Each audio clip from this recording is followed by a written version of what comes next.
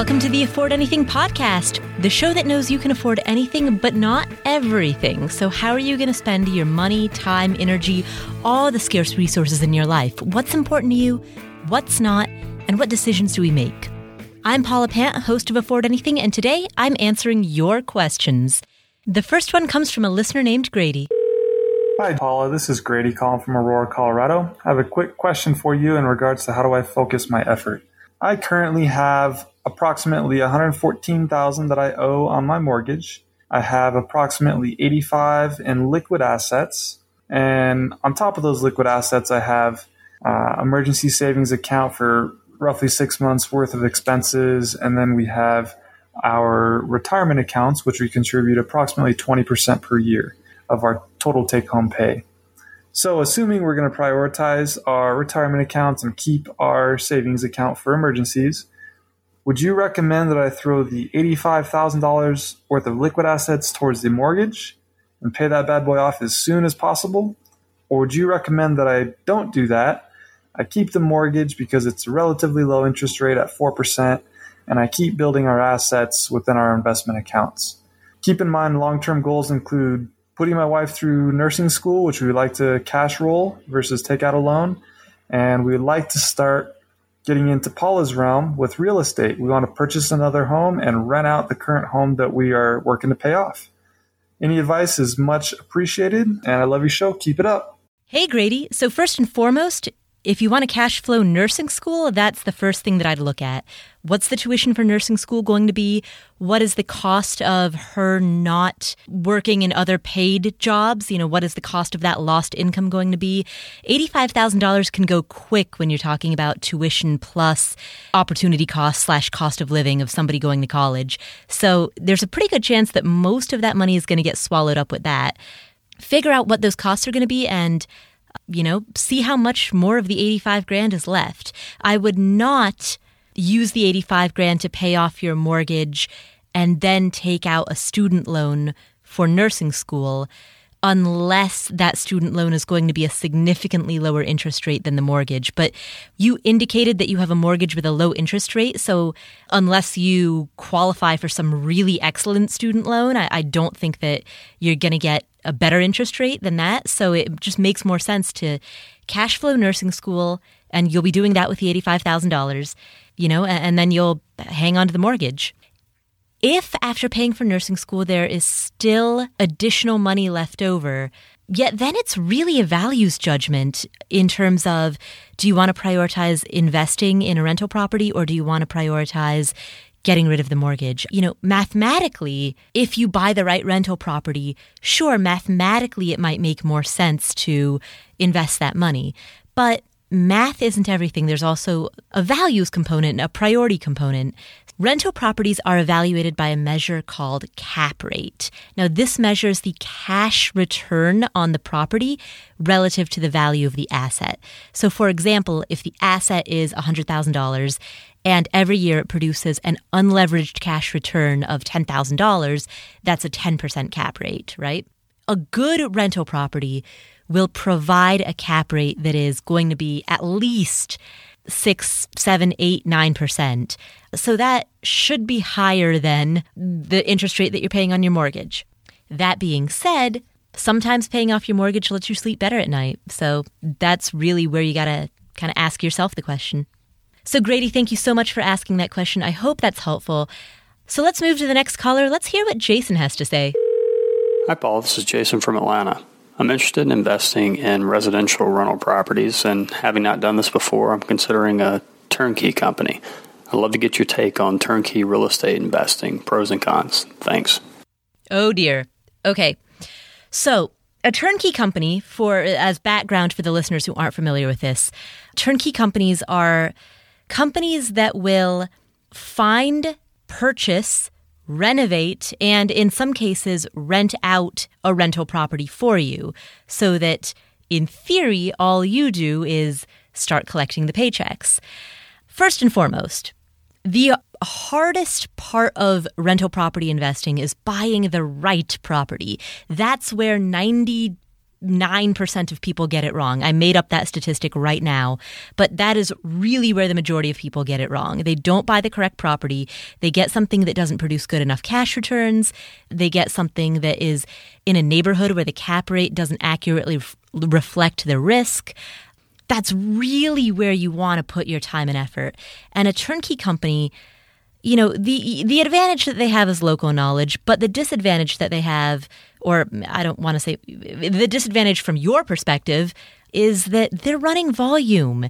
They are not going to be, as an individual investor, you're going to maybe look online at hundreds of listings and narrow it down to 10 or so of your favorites, and then make offers on those 10. And if an offer gets accepted and you go under contract for the property, then you fly out there and look at it. And in addition to that, you also hire two people, number one, an inspector, and number two, a general contractor. And you pay both of them to look through the property as well. The inspector is going to cost you between $300 to $500. The general contractor will cost you anywhere between $40 to $100 per hour.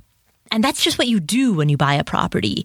Even if you're buying a turnkey property, you're going to have to do the same thing. Don't buy the property without seeing it. Even if it's a turnkey property, you want to fly out there and look at it.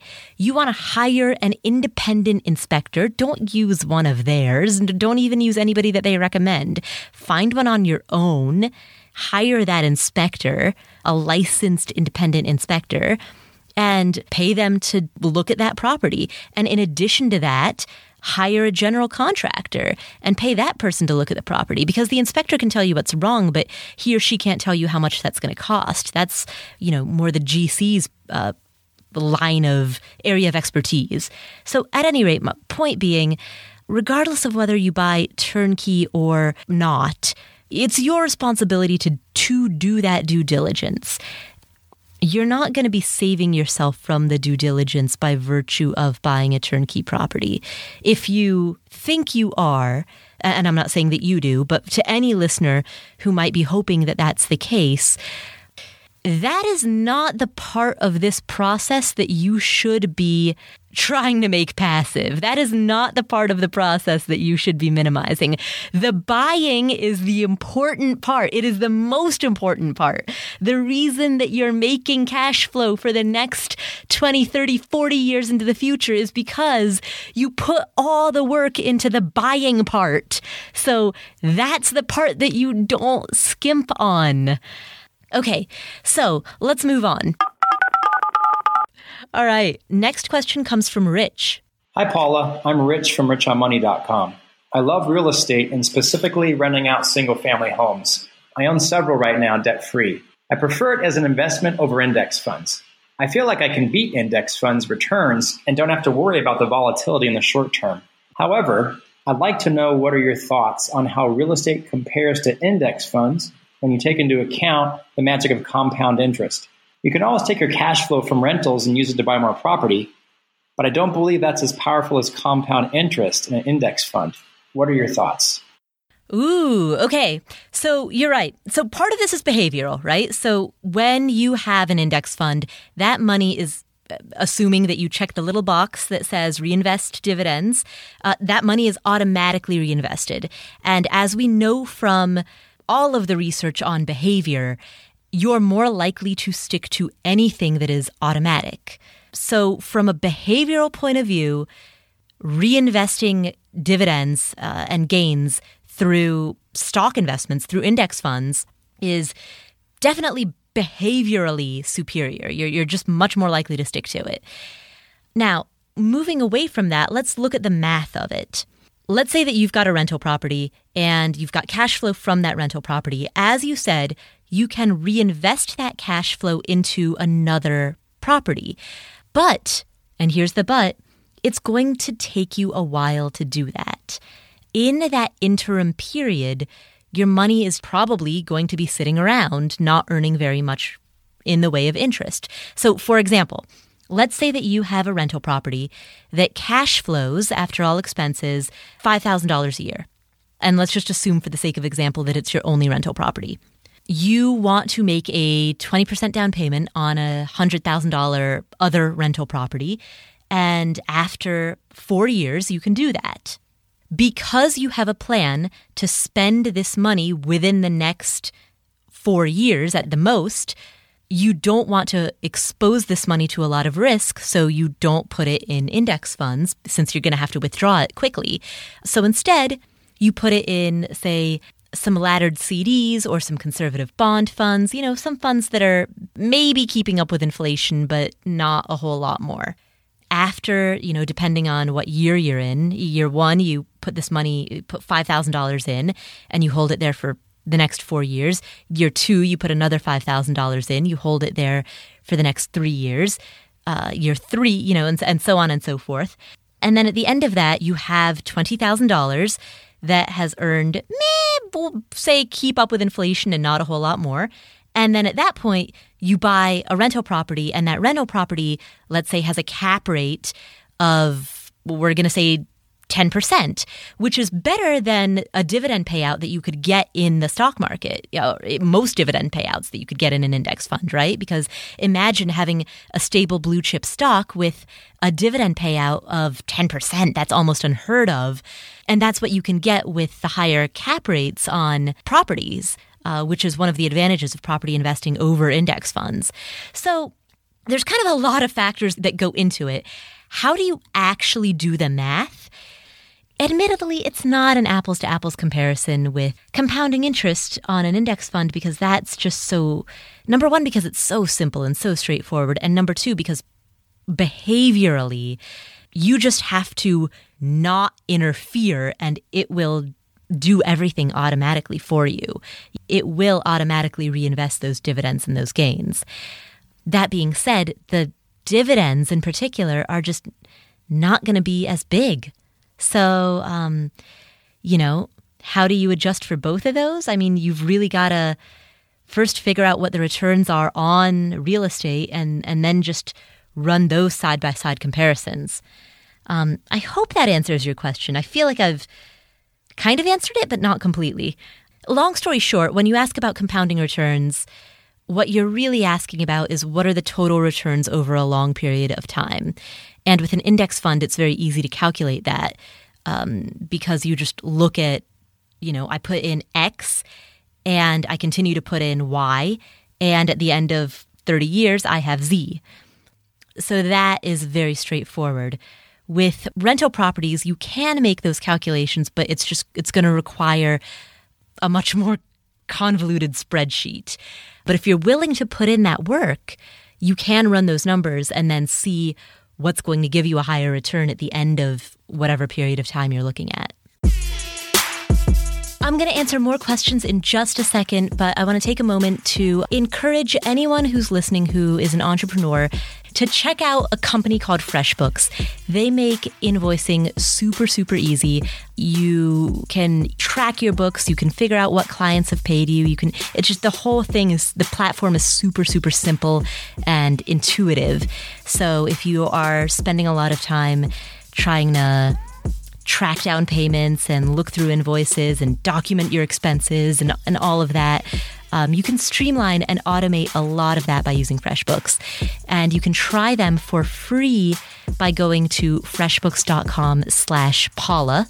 Again, that's freshbooks.com/PAULA. When they ask how you heard about us or how you heard about them, say that you heard about it through the show.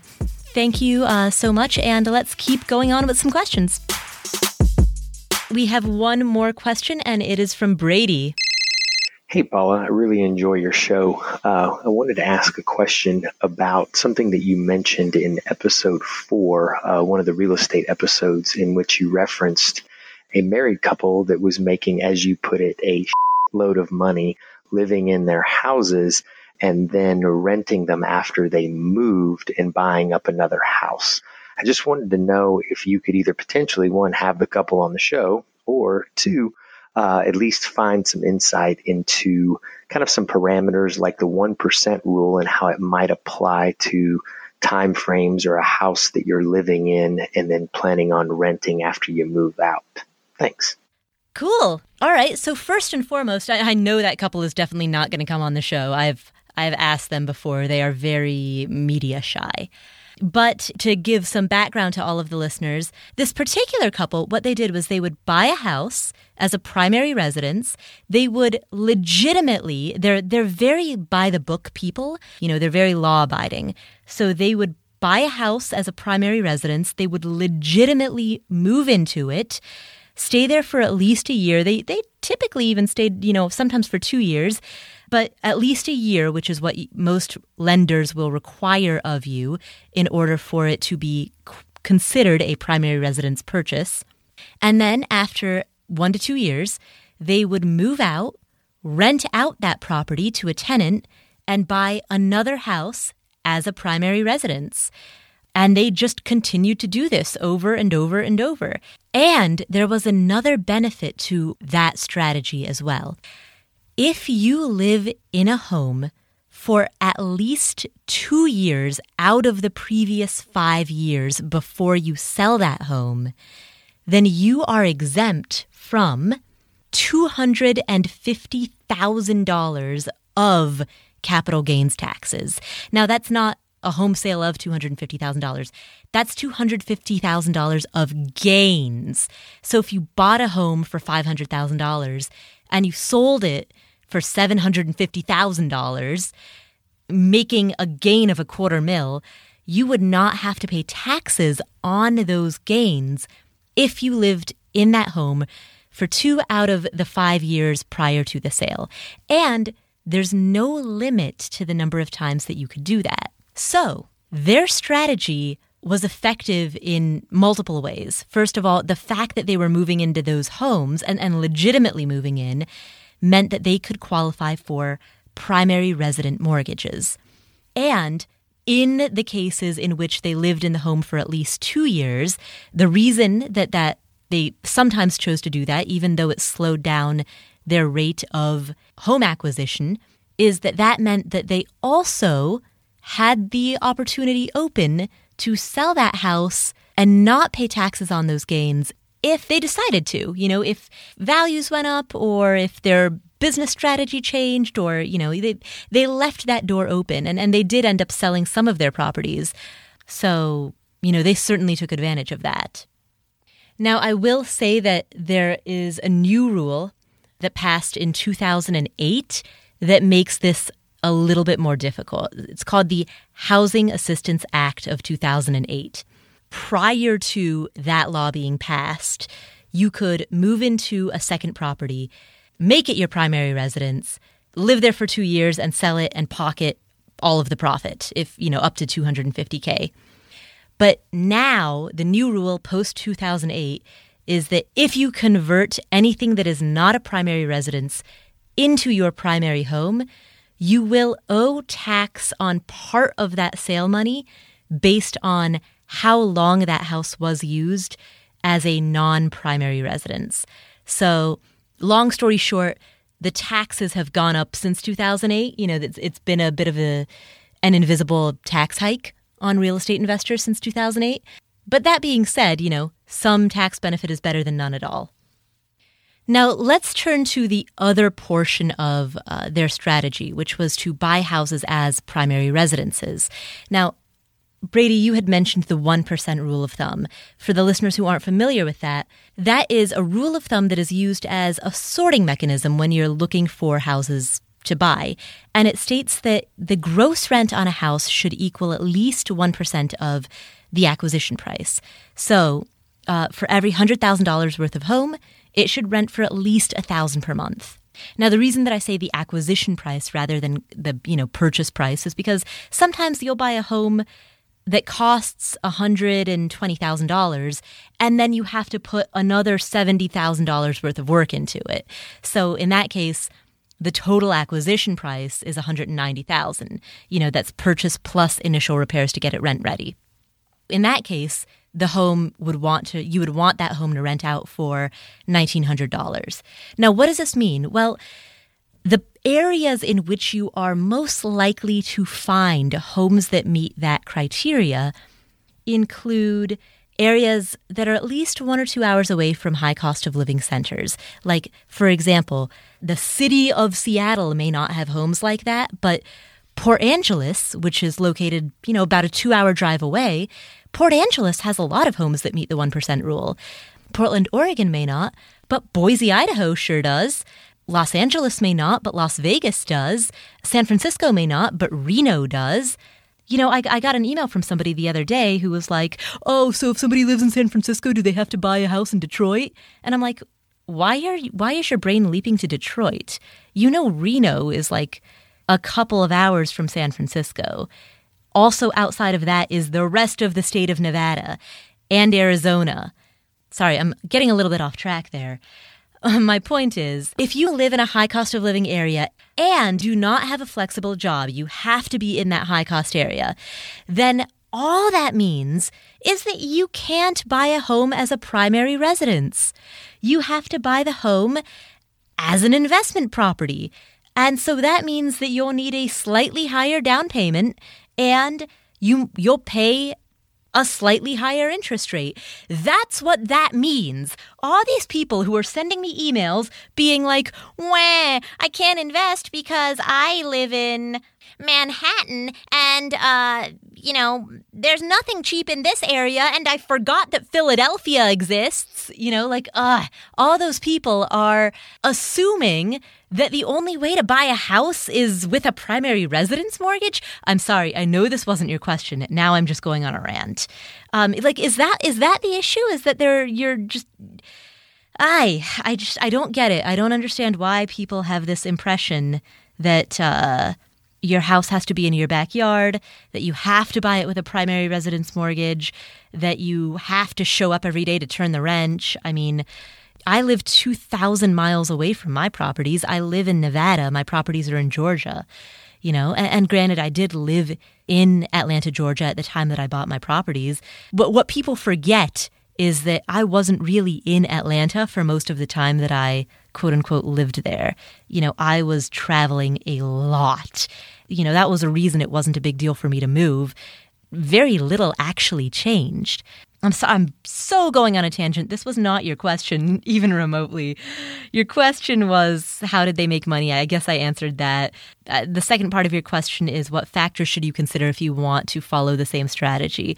If you want to follow the same strategy, buy a primary residence, and I would recommend legitimately move into it. You don't want to commit mortgage fraud. So, if you live in an area where you can get good rental properties, then buy a rental with a primary residence mortgage in that area. Okay, I'm going to cut myself off before I go on to too many other rants here. So let's end on a cheery note. Now I want to play you a comment from a listener by the name of Jay. He called in earlier with a question, and now he's going to update us about the aftermath. Hey, Paula, this is Jay. You answered my question in episode 29. I had a question of whether I should pay off my credit card debt or use the money I'd saved up for a down payment on a house. And I ended up paying off my credit card debt. Yay! And you were right. It was just a huge weight on my shoulders that's now gone. And now I can use whatever money I was using towards those payments to rebuild that savings for a down payment on a house. I actually did that before you answered my question, so I'm kind of glad that what I did lined up with your advice. So thank you for that. Thanks for answering my question. And I know you wanted to hear back as to what I ended up doing, so I just wanted to let you know what I ended up doing. Enjoy the podcast. Thanks. That is so awesome. I'm really happy to hear that. Thank you so much for calling in and letting us know. I'm super, super happy to hear that. That's it for today's show. If you have a question, please go to affordanything.com/voicemail and leave your question there. I'd be happy to answer it on the air. Again, that's affordanything.com/voicemail to leave your question. Before I sign off, I want to thank our sponsor, FreshBooks, for keeping the show on the air. Check them out. Let me know what you think. Finally, if you enjoy the show, please head to iTunes and leave us a review. That makes a huge difference in terms of growing the show and helping us land guests. So please go on over to iTunes, leave a review for the Afford Anything podcast. Don't forget to subscribe to the show so that you won't miss any episodes. And if you'd like to subscribe to our email newsletter, you can do so at podcast.affordanything.com. Thank you so much for listening to this episode. I really appreciate it. Feel free to reach out to me on Twitter at AffordAnything. I will catch you next week. Thanks so much.